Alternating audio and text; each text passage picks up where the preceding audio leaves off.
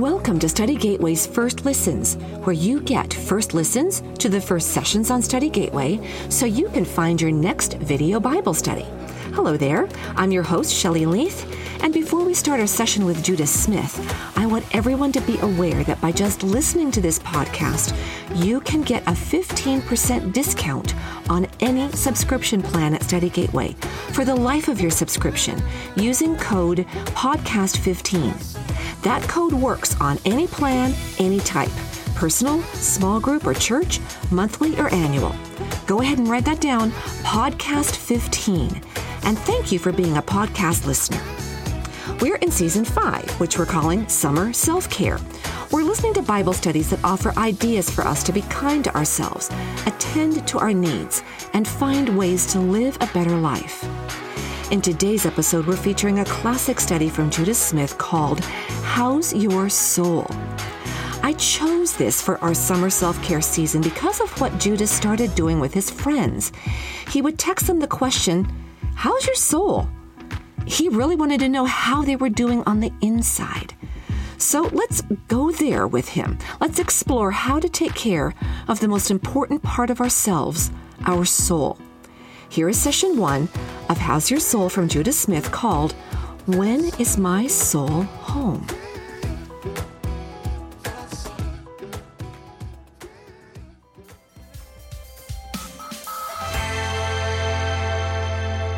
Hey, I'm Judah, and I'm so excited to share this journey with you about the soul.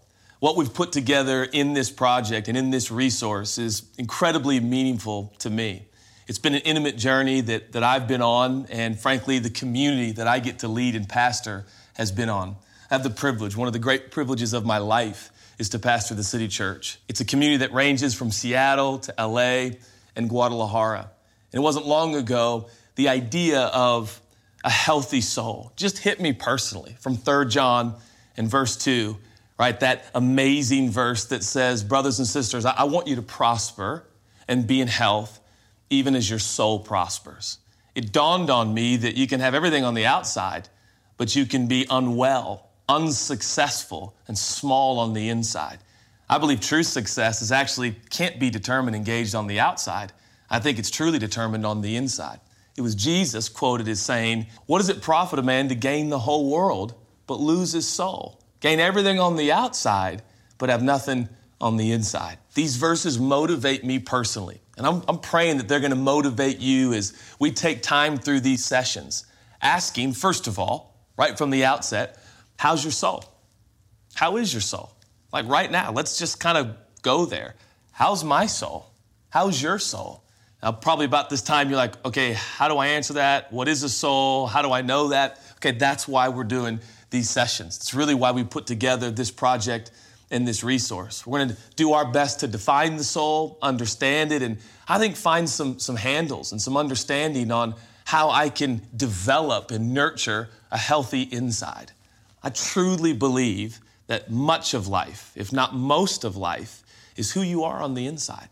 And God cares about that, and He designed you and He made you. I'm super excited to share this journey with you. So let's get started. But I want to start off in the beginning of time. I want to start off with the beginning of the creation of man, because I think there's an amazing point to be made and something incredible for us to witness at the beginning of time. So Genesis 2 records for us when God made Adam, right? The first human being, the first man. And it says this in Genesis 2, I think it's verse 7. It says, and the Lord God formed Adam from the dust of the ground. He formed him. So now we've got a form, right? We know that. He's got eyes, he's got lips, hips, and fingertips, right? Like he's the full meal deal. And yet the Bible says, and then God breathed into his nostrils, and the Genesis account records, and he became a living creature. He became alive. Isn't it interesting? Until man received the breath of God, he was a lifeless form. He was not alive. He was not living. Now that'll tell you something about the way that we're made. The way our form is not what makes us alive. My outside is not what makes me a living creature. My soul is what makes me alive. And do you know what my soul is made of? my soul is made of the breath of God. The truth is, and this may kind of sound creepy and a little extra spiritual, but we're all living on borrowed breath. We're literally living on the borrowed breath of God. Man did not exist. Though you could see there was a form, there was no life until God breathed into man. So that, for us, provides a blueprint. It provides a bit of framework to say this is where the soul began. The soul began the moment God shared his breath with mankind. Now that's a radical statement and one we're going to utilize together as we think through this a little bit. But I want to challenge you with one thought here, just on the outset. And that is, how is your soul? Okay, how is your soul? That's the big question. But then I want to ask another question. When is the last time your soul was home? Okay, now that may seem out of the blue, right? Like from left field. But when is the last time your soul was home? And I think this is imperative to having a successful soul, to having a healthy soul, to having a soul that God designed us for. So I'm asking the question, when's the last time your soul's been home? And what do I mean? Well, let me say it like this. I travel a fair bit. And Dorothy was right, there is no place like home, right? I could click my heels. And so you start thinking about life and being home. And like, is it weird, but does your house smell a certain way? And when you walk in, you're like, I'm home, right? It's like your family musk, right? Like you're home, you're finally there. And you know all your spots, right? You know all your quirks of your home. And any hair you do see in the bathroom, it's your hair, so it's not like too freaky, but there's no place like home. And your home may not be big, it may not be opulent and amazing, but it's, hey, this is my home. And studies have been done and stories and articles written that prove that there is something profoundly healthy for a human being to have a habitation, to have some terra firma, to have some ground that they can say, hey, this is mine, and have some space to kind of retreat, have some space to have some reprieve and relaxation. It's important to be home. You ever traveled a lot? You ever been on a long stretch of traveling, and you know that you need to get back home to find the rest and reprieve that only home offers, right? I mean, I'm saying this right now, and you're like, yeah, we get the point. But have you ever considered that quite possibly your soul has a home? And I think a lot of us, I know in my own life, I live nomadic oftentimes on the inside. I have a restless soul, a homeless soul. When does my soul go home? Furthermore, where does my soul go home? We're asking, how's your soul? And you're thinking, well, I don't think it's very good. What should I do? I think you should send your soul home. I think your soul needs some home time. It needs to find its place that it can call, this is where I belong. This is my space. Instead, I think we become nomadic. We're here, there, and everywhere, but our soul never seems to find its ground zero, never seems to find its place that this is where I belong. How much do we need that physically, tangibly? But how much do we need that internally and invisibly? It's imperative that we have a home for our soul. So what's the soul's home? Well, I'd like to present the idea that if you go back to the beginning of time in the first creation of man, that the breath of God is what created the soul of a human being. Now that's an interesting thought for a second. If God's breath is our origin, if it's the origin of our soul, and the breath that I now breathe is borrowed from Him, how then can my soul be home? I think I got an idea, and honestly, and I think this is worthy of discussion and maybe even some debate, but I think I have an idea, and I think you can see it in Scripture. Now, it brings me to one of the most famous psalms ever written, right? Right in the middle of the Bible, book of Psalm, right? Collection of all these ornate, beautiful, divine songs that God inspired incredible artists to write. But there's a psalm, Psalm 103. One writer and author wrote, Psalms 103 is a piece of literature without peer. That it actually might be the single most beautiful piece of literature ever written. Now, of course, inspired and completely divine, but it's ornate. Psalms 103 is famous for the verse that's repeated over and over. Bless the Lord, O my soul, and all that is within me, bless his holy name, right? An awesome song growing up singing in church. Bless the Lord, oh my soul. In fact, Psalms 103 is made up of 22 verses. I'm just saying that's the exact number of the Hebrew alphabet. That's A to Z in the Hebrew, which I'm just saying, it is pretty amazing that one of the pristine Psalms in the whole book is the exact number of the Hebrew alphabet. And it starts, Psalms 103, bless the Lord, O my soul. And guess how it ends? Bless the Lord, O my soul. Do you know if you look up that word soul in Hebrew, do you know what's translated? Its actual meaning is breath. It's breath. Do you know what the word bless there in Hebrew means? It means to affectionately, gratefully praise God. I think we're getting a hint from an ancient songwriter and artist inspired by God. I think we're getting a hint of what life is all about. It's taking your borrowed breath and using it to articulate adoration, thanksgiving, and praise to the one who gave you the breath in the first place. I'd like to argue right here, right now, that when you use your breath, the breath of God is the essential characteristic of your soul. We know that. And when you use the essential characteristic of your soul, breath, and you form it into and turn it into praise, I would argue there is something that resonates in the deepest core of your being and says, I think I might be home. I think I might be home.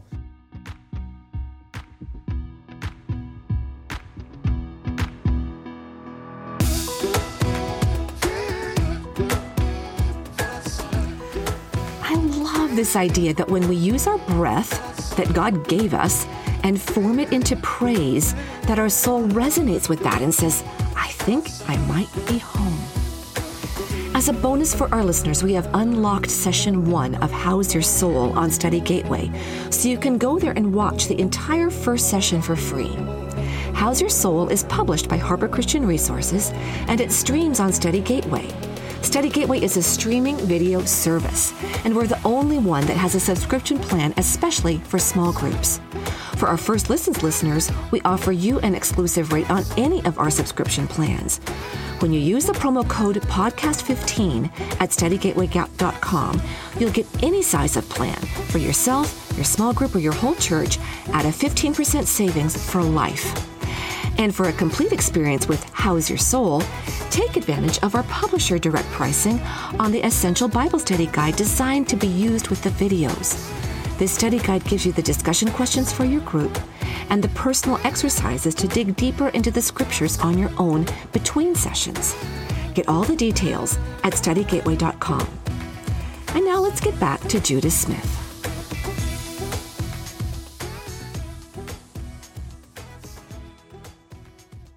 I've brought friends to church environments my whole life, right? And I still have friends who have yet to decide to follow Jesus, but I invite them to hang with our community all the time.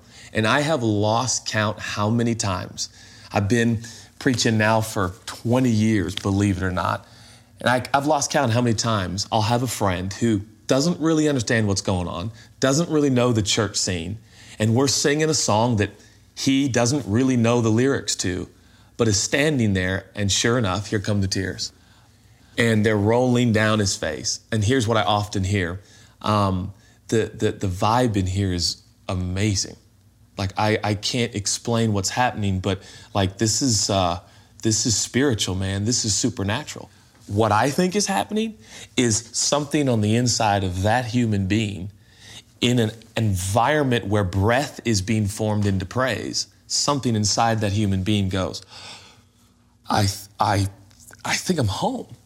And I don't even know why I feel this way or the emotions that I'm experiencing. And even while I'm talking right now, I mean, I can feel the angst in so many people's soul. They got no home. Imagine. I mean, one of the most heartbreaking things in the world are people that we see in this life on earth who don't have a physical home, homeless. It's painful. But how even more excruciating is to think that people have ornate homes, beautiful physical structures that house their bodies, and yet deep on the inside, they've never been home. They've never found that place. Bless the Lord, O my soul. I think the psalmist has given us a key. When you do that, I think you find home. I'm going to throw this in there. Psalms 150 and verse 6, the last psalm ever recorded, given to us. It's as if the psalmist is summarizing all of life. He says this, let everything that has breath, let everything that has soul, bless, affectionately, gratefully, praise God, praise the Lord. Let everything that has breath, praise the Lord. Yeah, it's crazy. People have no idea how powerful a statement like this is. God, I love you. God, you're amazing. Thank you for another day. You are using your borrowed breath and you are shaping it in to adoration and praise to the one who gave you the breath in the first place. And I truly believe something on the inside of you goes, I'm home. I'm home.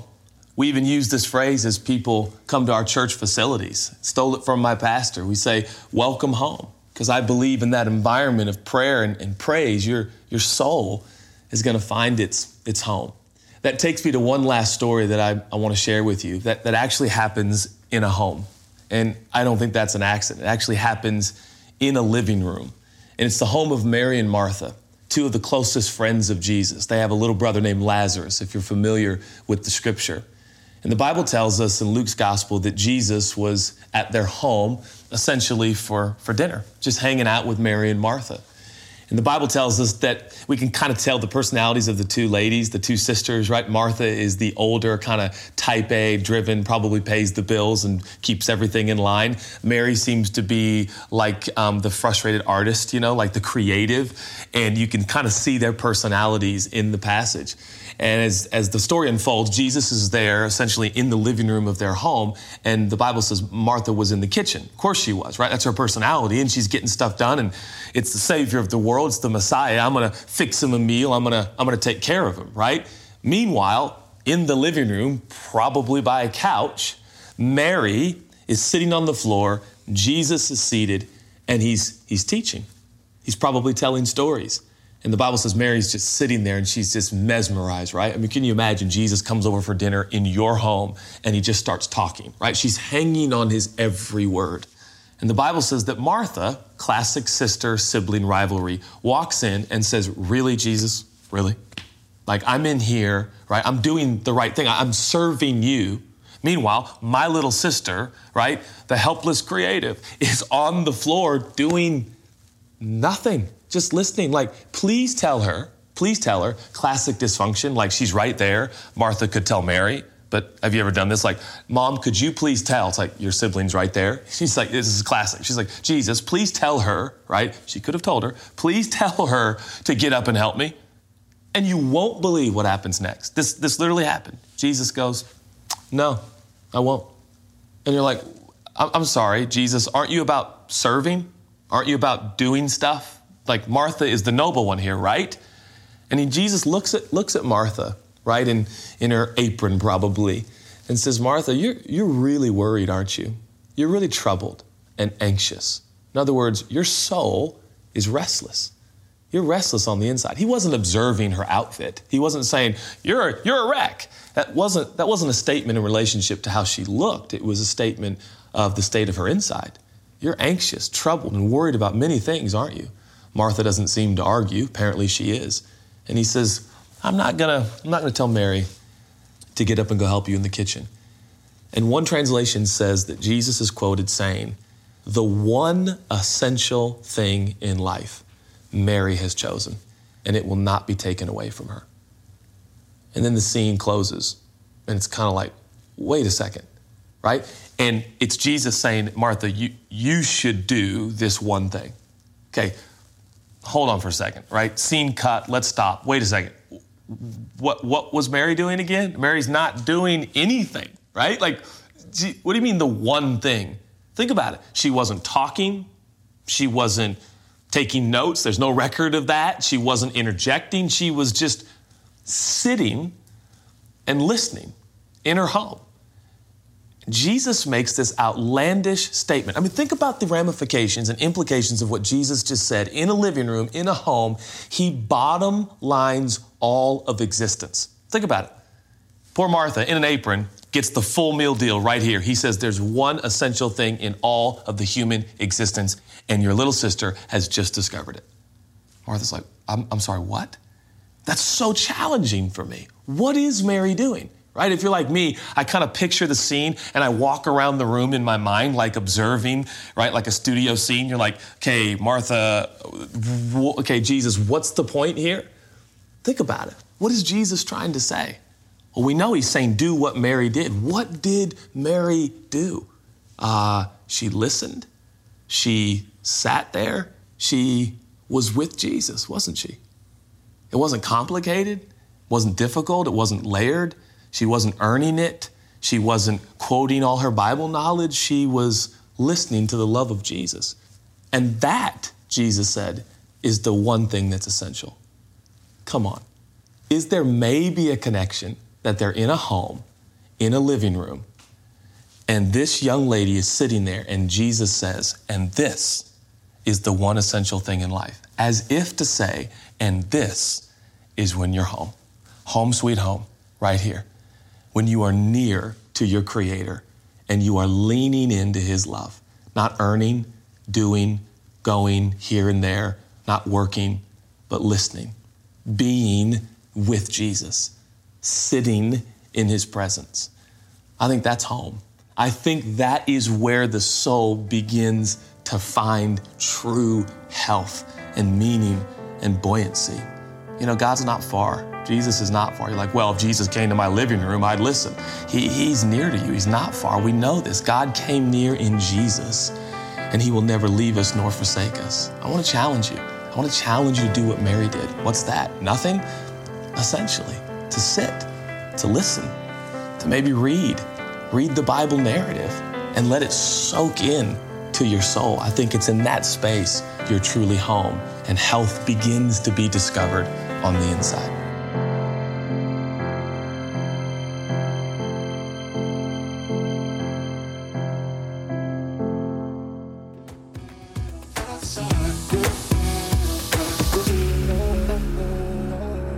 The question of this session was, when is my soul home? Judah points us to the answer. It's when we're near to our Creator, leaning into his love, being with Jesus. That's where the soul begins to find true health, and that's where we need to be with our self-care. You've just enjoyed a first listen to the first session of How's Your Soul, a video Bible study by Judah Smith, published by Harper Christian Resources and streaming on Study Gateway. If you go to studygateway.com, you'll find this first session of How's Your Soul is unlocked and accessible to you to watch in its entirety for free.